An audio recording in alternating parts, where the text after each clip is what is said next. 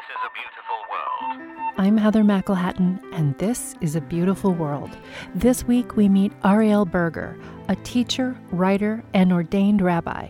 His debut novel, Witness, recounts his years as Elie Wiesel's teaching assistant. Most of the world knows Wiesel as a Holocaust survivor, a human rights activist, a confidant of presidents and prime ministers, and a Nobel Peace Prize winner. But if you asked him who he was, he always said, I'm a teacher, and that's what inspires everything else that I do, and it's the last thing that I'll ever give up. And so I experienced his classroom in Boston, where he taught for almost 40 years, as a very magical, transformative space. And I wanted to share that experience with the world because there was very little written about that. Elie Wiesel was born in 1928 in part of Europe that changed borders and names many times. In 1944, his community was deported to concentration camps. He lost his family, his mother, his sister. He wrote about these events after the war in his book called Night. Over the decades, Wiesel taught his students that when anyone is suffering, when any community is threatened, even with genocide, each one of us, every one of us, has a responsibility to speak up in protest or in solidarity with them. And that's what he did. He traveled around the world, speaking up wherever there were instances of violence or genocide. And he traveled to Cambodia and South America and Yugoslavia. He spoke up about Rwanda and Darfur, and was known for his compassionate work around the world. After enduring so much pain and hardship, one question Wiesel commonly got from his students was, what saved him? What can save us? He said, learning saved me, and I believe it can save us.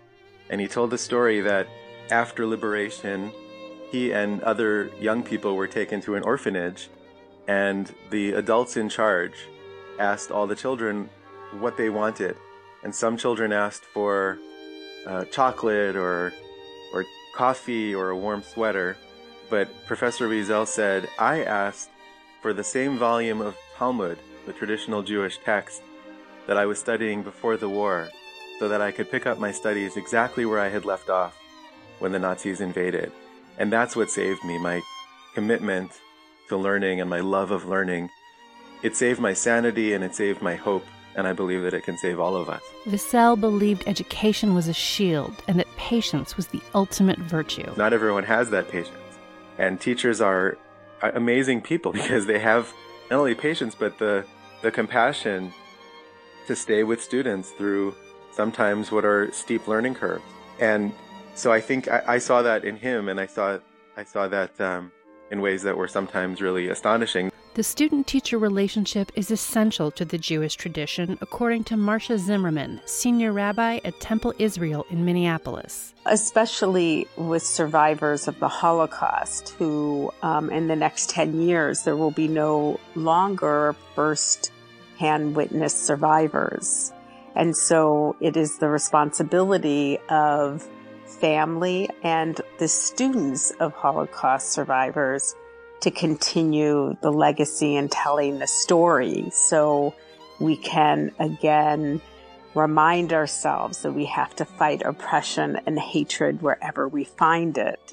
It is to promise for this never to happen again, not only to the Jewish community, but to any community. One of Wiesel's most important lessons was how to confront darkness without despair. He said that hatred is a kind of cancer, and it's contagious, and so we have to intervene right away. But at the same time, we need to be careful not to become infected by it. The role of learning and education and joy and friendship and laughter are all connected and all critically important as we confront hatred.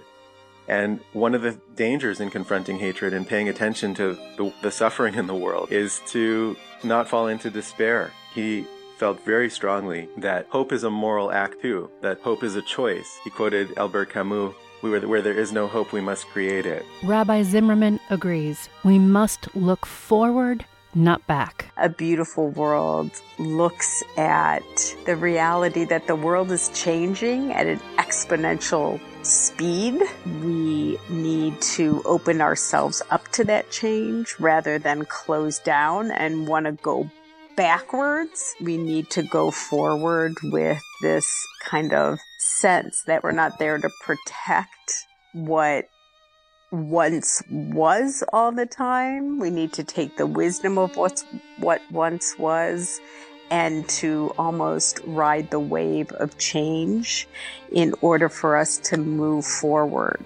You can find out more about using education as a shield, the power of patience, and dancing during despair in Ariel Berger's debut novel, Witness, and online at abeautiful.world. I'm Heather McElhatton, and this is A Beautiful World. Brought to you with help from the Pohlad Family Foundation.